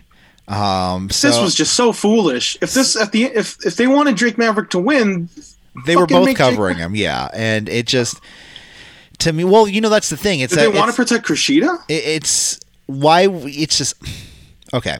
So I said this was a fun match, but the finish seemed all of a sudden, and it was one of those stupid WWE finishes where everyone is quote unquote protected because you had Jake Atlas in this lock, so he couldn't get out of the pin by Drake, and Drake snuck the pin when Kushida was holding Jake down. So it's one of those things where it's like they think everyone's protected because nobody looks weak, but Drake still wins because if Drake pinned somebody, that they would look weak. And when they try to protect everybody, no one's protected. Well, when you have a guy 2 years ago peeing his pants, and you can't, if he has him go over somebody, they're gonna look weak, I guess. I don't know. So after the match, El Fantasma comes out and extends his hand to Drake Maverick, but he points at the belt and points at himself. When we come back from break, we're shown that Atlas tapped for a 3 count. The ref didn't see it. I don't even know why they would show us this. It kind of led somewhere in the coming segment, but we'll see. I don't know. It might lead somewhere else at TakeOver or next week. I don't know. Next up, we have Johnny Gargano. He comes to the ring with Candice LeRae. Johnny announces that there will be the first ever Johnny Gargano Invitational. Each week, he announces that his opponent this week is going to be, first reads off Adrian Adonis, but it's not Adrian Adonis. It wasn't Adrian Adonis. It was Adrian Alanis. I guess he's from Evolve. I'm not too familiar. Alanis, though, looks like he looks like Roman Reigns if Roman Reigns never wrestled and worked at Best Buy. Dude, everybody looks like Roman Reigns in that company. Well, no, this guy particularly. Long guy with long hair, like wet long hair and beard. Yeah, Roman Reigns. Yeah. Gargano goes for a handshake, but sucker punches Alanis. Little Roman then gets a shot on Gargano, but Johnny hits the super kick and applies the Gargano escape, giving him the submission victory. After the match, on the Titantron plays a video of Mia Yim and Keith Lee. They're spoofing the Gargano videos, the video packages from a couple weeks ago where Gargano and LeRae would be talking at dinner and all of a sudden, have all those video distortions where they would change their voice and yeah. So this was really bad. Yeah, they made a lame segment even lamer. So none of the jokes landed. Tegan Knox with the Knox with the pizza. Yeah, so there was no point to that. It was weird because Mia Yim, she's like talking about, so Keith Lee puts this thing on the table. It's a centerpiece. So here's the centerpiece for a dinner. And she goes, well, it's really fake and cheap, just like the Garganos. She puts a flashlight under her face and starts saying I'm Candice LeRae. As a concept, it was very dumb. Sound. It's it's a parody. It's a parody of that segment, and it's just but the jokes in and of itself were just not funny. And well, they were making childish jokes. And Yim and Lee, they didn't act like their acting wasn't great. Their acting wasn't great, but the writing was even worse. I did like how Keith Lee kind of called the Yim out, and he goes, "What are you doing with that flashlight?" But what I don't get about this fucking segment, and I know I shouldn't be taking this seriously at all. at all, and I'm being dumb and I'm being worked for doing this, is that first they're like, he's like, what are you doing? Why are you just staring off into blank space and just saying things with a flashlight under your face, Mia? And then all of a sudden they're talking to the Garganos through this nonsensical... So they're talking to the Garganos. They're talking to the camera. They're also talking to the But they're audience. also not talking to the camera because there's no camera there, but there is a camera there because they're talking to the Garganos being on a screen. I don't fucking get it. I don't get it. It's a parody. They're just poking holes at the Gargano Lorray thing. No, I know. That's when you said Tegan Knox comes in and she delivers 2 slices of pizza. She ate them all. Yeah. I was so hungry that day. I was so hungry, Mom. Yeah. Tegan Knox, and I'm trying to make sure you get the pizza. I'll get one more pizza for you. Yep. Next up, we have Mackenzie. She's backstage with Drake Maverick. Wants to know how he feels about Atlas tapping to Kushida. He says he wants to do the right thing. He wants to give Kushida a match to prove himself. He says Kushida comes in and he tells Drake, "You have match. Just go win. You had to keep your job." So pats him on the chest and walks away. So I mean. I don't know. Drake Maverick says, when I win the title, you'll be the first one to get a shot. So I'm honestly though, I think Drake could win this. Kind of has to at this point. Well, if you think about it, because if Phantasma wins, Jordan Devlin comes back. You're healing the fuck out of Phantasma if he wins. Well, if Devlin comes back, then somebody's gonna have to lose, and then one of their pushes is gonna get stopped. But if you have Drake win this interim title, when is Devlin coming back? Though? Hold on, but if you have this interim title, Drake wins it, holds it for whenever. Devlin comes back, he squash him, win the title back. Win his title. You know what I mean? What? And then Maverick is fired? Well, no. Then eventually, he'll have a job. Dude, he's not fired, man. Made zero. We're getting work. There's zero indication that he. I mean, I'm not going one way or the other of this thing, but they have made zero indication that he's actually still with the company. We'll see, man. We'll see. Imperium. I hope he's getting paid.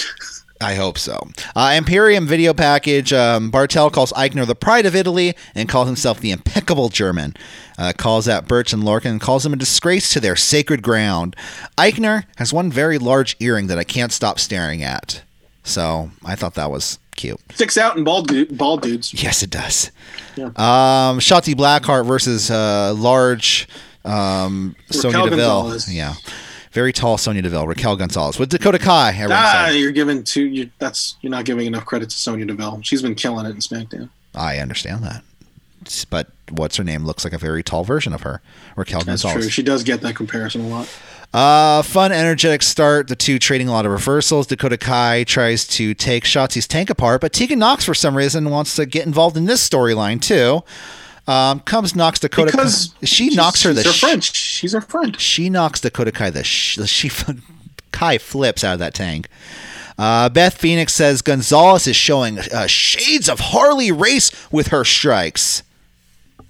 Okay. That's something she said. Running senton to Raquel. Shotzi almost kills herself trying to hit a coffin drop on both She Dakota lands Kai. Straight on her neck, dude. Yeah. From the second rope, and you could hear a pin drop at the Performance Center? Yeah. Yeah, at the Performance Center, and then you see Tegan Knox tending to her, and it's like as if they actually witnessed an actual death, dude. It was bad. This was one of the worst bumps I've seen in recent memory in a long time. Yeah. And hey, she got back up, and apparently, according to her Instagram, Shotzi Blackheart's Instagram, she says, and I'll do it again and again and again. And apparently, she's fine. She's tiny too. So fucking scary. It was terrifying. Oh, yeah. But if she's okay, she's all right. She can wear that bump with as a badge of honor at this point, but never do it again. That catch, I don't know who should. I haven't watched it enough, but then the way she got caught, it felt like the angle where she was about to land on Gonzalez and Kai. I think they did not anticipate the angle that she was landing towards. Yeah. And so they kind of just raised their arms up, and as soon as they raised their arms up, the angle, it only further elevated the angle of which she landed. Yeah. And she flipped backwards on her neck, kind of flipped over. It was bad. Then out comes Candice LeRae to argue with Tegan Nox, allowing Kai to get involved in the match yet again to crotch. More people. A lot of people involved in this match. To crotch Shotzi on the turnbuckle. We have a spike slam to Shotzi, the pin and the win for Raquel Gonzalez. This was a complete clusterfuck of a match from the very beginning. But it was supposed to be. I mean, a million things had to happen, I guess, for Shotzi to lose. So I don't know. I want to protect Shotzi, I guess, but then I don't know how this protects Shotzi. I don't know. They're building the feud. They're building up the feud with. Everyone's got to be protected, I guess, right? I mean, Shotzi wasn't protected. She lost. Well, there was a dirty fin. It wasn't a clean win. So yeah, she was protected because you could argue, Dakota Kai got involved. Candice LeRae distracted her. This that. Listen, man, that of all the finishes in this show, that one's the least egregious to me. Okay. Next up, Rhea Ripley and Io Shirai versus Charlotte and a mystery partner. Speaking of egregious finishes. I mentioned earlier when Io Shirai comes out, Mauro mentions rest in power to Hana Kimura. Out comes Charlotte's partner, which is Chelsea Green. Okay. Rhea Ripley and Chelsea Green start the match. Ripley runs wild focused on Charlotte, though. So kind of Chelsea Green takes over. Green Flair isolate Io Shirai at a certain point. Charlotte eventually runs into Green in the corner. But nothing kind of comes of it at all, so I don't know why they did that. Ripley hits a scary-looking electric chair facebuster, I believe, to Chelsea Green, which looked like she landed weird on it. Io breaks up a figure four with a double knees to Charlotte. Io and Charlotte looked really good working together for the split, about 45 seconds to about a minute they had in the ring together, just one-on-one. They looked really good, which I can't wait to see a one-on-one match with Charlotte and Io Shirai. Tiger feint kick to Charlotte. I mean, you had one a couple of weeks ago. I want to see and that was also great. Io goes for the springboard to Charlotte, but Green pushes Charlotte out of the way, kind of quote-unquote takes the bullet for her. Io then runs Ripley, knocking her to the outside of the hockey barricade. Roll-up victory with the feet on the ropes. Charlotte pins Io Shirai. So she's got to be protected, right? Can't be a clean win.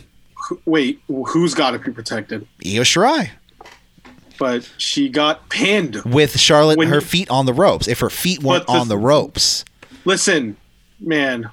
If there's one person that should take the pin in this match, and you're building a triple threat match between Rhea Ripley, Io Shirai, and Charlotte Flair, the person who should be taking the pin shouldn't be either of those three people. Right. What's the point of Chelsea Green being in this match then? Right. Do they not want Charlotte Flair to take a loss in a tag match in which she has nothing to do with it? It's nonsensical. I agree. This is an AEW where wins and losses, it's not going to be on a record or anything. Just straight up, it's so counterproductive when you're building up to this triple threat. And we move on with Mackenzie backstage with the Garganos and wants to know their thoughts on the Lees. Keith Lee and Mia Yim, I mean. It was dumb. It was a parody, and none of the jokes landed. It was not funny. I would have loved if Gargano said that. They just said it was unprofessional, and they're going to fight them both at different times. Yeah. North American title match. And then we have the fist bump heard around the world. Matt Riddle getting ready in his war room. Kurt Angle. They just gave each other a quick fist bump. And I thought it was he extended his hand to shake it, and then it's like, no, bro. And he just brings. He was like, "All right, son." Here you and go. Then Kurt Angle's like, "Okay, I'll do that. God, I'll be the ref of the match now." Kurt Angle's such a dad. He's such a dad. Let's see. Then we have the William Regal, Adam Cole negotiations. I don't know what they're negotiating, but Cole's championship. He's a free agent. Kind of that Adam Cole. Cole's championship celebration was supposed to be this week, but it was put on hold by the Velveteen Dream. No, Adam Cole. He's in his contract negotiation, fresh off inadvertently appearing in Tony Schiavone's Twitter account when he was taking a picture with Nyla Rose. He was using that as leverage. Yeah, I could be in this party and I could be here and bring the. Oh, he's been seen at AEW parties before. They all. Of course. But then it's funny because Tony Schiavone he deleted that tweet and cropped out Adam Cole, and then everybody in the comments is like, "Why did you crop out Adam Cole, Tony?" Well, I mean, Adam Cole probably asked him to do it. Let's see. Adam Cole wants the Undisputed Era to have a fair shot at the tag team titles, I guess, against Imperium. Cole also wants Velveteen Dream out of his life, and he also says if he beats Velveteen Dream at In Your House, that Velveteen Dream will not have a shot at the NXT title as long as Cole is the champion. He says William Regal thinks Cole is acting like a baby, and but agrees to his negotiation. Says, "You got it. That's it for In Your House." They're set up. It's not negotiations set up. Yeah, it wasn't a Zoom. It was just very much in a Zoom call. It looked exactly what our setup looks like right now. Exactly. Then we have Lee. And yeah, go ahead. No. What are you gonna say? No, just go. Oni Lorcan, Danny Burch video package. This is really good. But basically, they're both twins and from separate. They're brothers from different mothers. They're both bald and they like to fight, and they drink Sprite out of Guinness pint glasses. So there was one follow-up joke with the Bay that Adam Cole said to William Regal, and is like, "I've been doing this. I've had a career like that's way even more. That's like way that it further eclipses you since you were a man's man." Yeah. I thought because Bay man's man. Yeah, no. And then William Regal's like, you scamper, you bloody scamp. War games. War games. Like I said, Oni Lorcan and Danny Burch, they're twins. They like to fight. Leon. Oh, no, they went to a pub in the middle of a pandemic. Yeah, you know what? They got. You can do that now. This is a long time ago. They're drinking water because they were sitting at a table. Did they force themselves into the restaurant like two bald Jason Statham looking motherfuckers? Like, yeah, we're gonna sit here. Maybe they did. Maybe they did. They should have showed that, just to show how tough they are. Leon Ruff, fresh off his loss to Karrion Kross, is now in a match tonight against Tommaso Ciampa. I'm just hoping they have a three-way now, and Leon Ruff gets a victory over both men. Scarlett, though, follows Ciampa down to the ring. Ciampa distracted by Scarlett, and Leon Ruff says screw it and goes for the roll-up. Of course, he doesn't get the win. But Ciampa beats down on Ruff while staring at Scarlett because, I mean, it's hard not to. Scarlett is dressed like, I felt like, was it the Game of Thrones, Daenerys from Game of Thrones? You're talking to the wrong person about this. Hey, well, our crowd knows, guys. You know what I'm talking about. Fairy tale ending to Leon Ruff, pin win. After the match, Cross appears on the screen. He says on June 7th. No, he's just like this. He says on June 7th. Again, podcast listeners, I'm sorry, but I'm putting my face. Watch on YouTube, guys. He says on June 7th, I'm going to make you feel something you've never felt before. So maybe love, maybe admiration. I don't know. Next week, we have Drake Maverick versus Phantasma for the interim cruiserweight title. Mia Yim versus Candice LeRae. And next week, the NXT title match and NXT women's title match will be Prime Target, whatever the fuck that means. Oh, that's like Road 2. Prime Target's like one of their Road 2s. Oh, okay. Like where it's supposed to hype up the matches. Oh. They're good. Prime Target's one of the best shit. Like I've never heard of it before. Outside of the WWE network, like ever. Like they did that shit for the NXT UK show, and like it sold me on that pay-per-view like the day of when they were showing that. Like fuck, I need to see Tyler Bate versus Walter, and I'm glad I did. Then we have the main event: Timothy Thatcher, Matt Riddle, Kurt Angle as special guest referee in an NXT pit fight match. Was it? No, I thought it was Fight Pit. Was it Fight Pit? Oh, Fight Pit. You're right. Fight Pit. It's NXT Fight Pit match. I hope this is a regular thing. I love saying Fight Pit, and I think Timothy Thatcher is absolutely perfect for the Fight Pit. Riddle. I want Marvin Alla to say Fight Pit. Riddle with a height of 6'2", 216 pounds, and a reach of 77 inches. Thatcher, 6'3", 225 pounds, a reach of 78 inches. I mean, this... Fuck. What? This is what UFC would look like if WWE would have bought UFC years ago. It's a UWFI match, dude. Yeah. It's awesome. I liked it. I thought it was good. This match. I think it was better than them rolling around trading submissions the entire time. It was their best. It's the best match. I mean, there's only two matches between them, but this was clearly the superior one. Matt Riddle smacks the shit out of Timothy Thatcher. Well, he gives him a kick to the face and quote unquote knocks a couple of his teeth out, which is a reference to a fucking UFC not a pay-per-view, like a fight night card where Glover Teixeira punched Anthony Smith on his head so hard that his teeth fell out. Yeah. That actually happened. So he hands, and they continued that fight. Yeah, I love just like this one. The medical stuff. He's like, he's good to go. He's fine.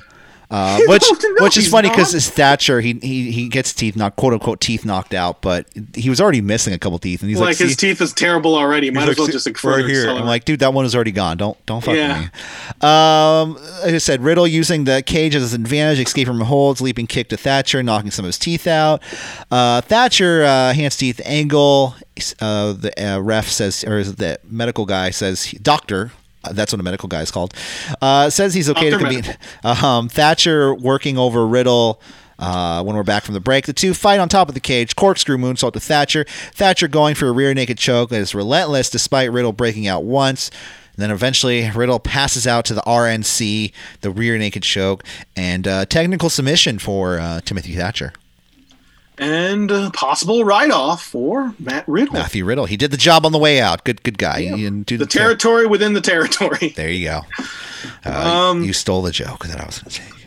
Excellent match. Yeah, that was a good I might match. go as far as to say match of the week. Good match. Good match of the week. Dude, we had double or nothing. This it was not match of the week. Match of this week. Oh, if you start the week, yeah, tonight. No, Wednesdays. Okay, match of the night between these two shows. There we go. Matt Riddle's packing his bags to SmackDown, and which your natural conclusion would be, why not be with Paul Heyman? But then you also bring up the fact that even though he's never there, Brock Lesnar clearly doesn't want it to be on the same brand as Matt Riddle, which goes to show how Riddle's gonna get fucking buried on the main roster. It's you got to aim low now with these sort of main roster call-ups, Yeah, but then sometimes, listen, Matt Riddle going to SmackDown, it's not ideal at all. But think about the physical makeup that's in SmackDown. Yes, Baron Corbin's there, and yes, that's naturally the program that that's going to happen from the get-go. And maybe, because they have history. He threw him out at the Royal Rumble, or he's going to have a program with Dolph Ziggler. But then he's busy. You also have to consider, the people who else is there? Daniel Bryan, Drew Gulak, who recently re-signed that we forgot on the news, but he's. Well, you know what? Company. If our lovely fans follow our Instagram page at CWR415, they would have got that news right when it broke, because I reported it on there. Cesaro's there, Sheamus is there, Otis is there. Shinsuke Nakamura is there. Like it's a pretty decent pool. But in thinking about that, I automatically just assume the worst out of Matt Riddle, and everybody should, yeah, because everybody should be awesome. Everyone's awesome, and everybody should be awesome. But it's WWE, so it's not. Everything is awesome. No, I can't sing another bar of that song, or else we'll get charged for it. So Matt Riddle, yes, never became NXT champion. Probably going to he didn't really. Probably going to be Universal champion. We'll see. You never say never. We'll see. The only thing's for sure is that nothing's for sure. But aim low. Well, guys, I think that about does it here for us today. We had a pack show, long show. Pack is here? No. Guys, we'll see you next week on more B show next week. We're going to talk about AEW, of course, and NXT, just like we did this week. But it'll be next week. We're going to say, hey, remember how dumb we sounded when we didn't think Edge and Randy Orton wasn't going to have the greatest wrestling match ever? It's like 2 weeks. So it's like 2 or 3 weeks. Or is that this Sunday? That's not this Sunday. No, it's in 2 weeks. All right, guys. Don't forget to like, share, and subscribe at CWR415, Facebook, Twitter, and Instagram. And we'll see you guys later. Bye. You don't want to say bye, Michael? I'm waving, guys. Oh, sorry, podcast listeners. This is a very video. Listen, go to our YouTube. No, I'm pimping the YouTube channel. As you should. All right, guys. We'll see you guys later. Have a good day. Bye. Hey.